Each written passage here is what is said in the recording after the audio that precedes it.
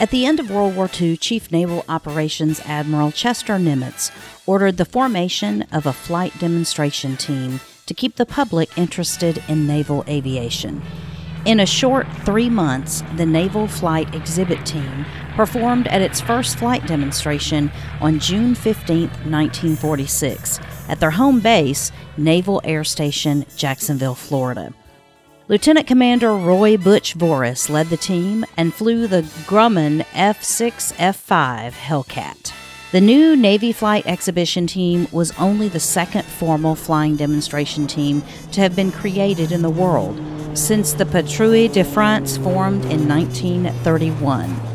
The team was introduced as the Blue Angels at a show in Omaha, Nebraska in July of 1946.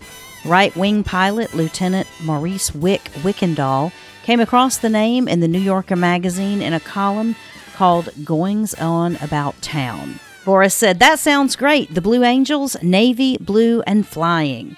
That first year, the team also employed a North American Aviation SNJ-5 Texan, later known as T-6, which was painted and configured to simulate a Japanese Mitsubishi A6M0 and flown to simulate aerial combat. It was painted yellow and affectionately named Beetle Bomb. The team continued to use the Beetle Bomb in their performances, but later traded it in for a Grumman F-8F-1 Bearcat, the same aircraft the team transitioned to on August 25, 1946.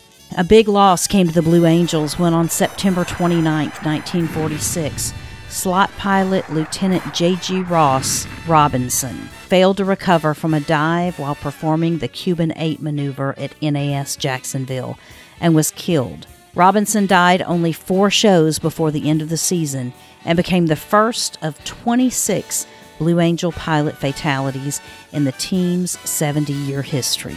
In 1947, Flight Leader Commander Robert Bob Clark introduced the now famous Blue Angels Diamond Formation.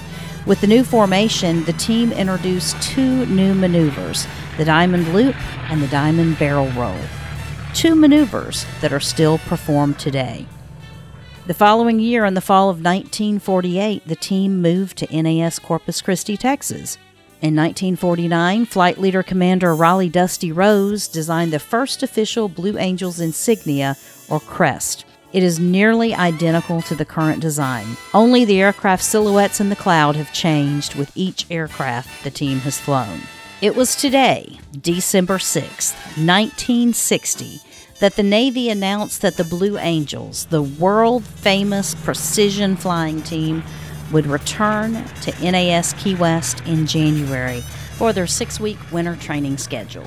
For several years thereafter, from 1958 to 1962, the Blue Angels could be found every winter holding their trainings at NAS Key West. And that's what happened today in Key West history.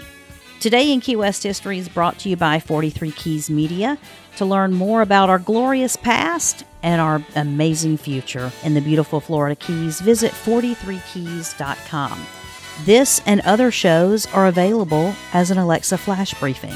To learn more about how to activate that, visit 43keys.com.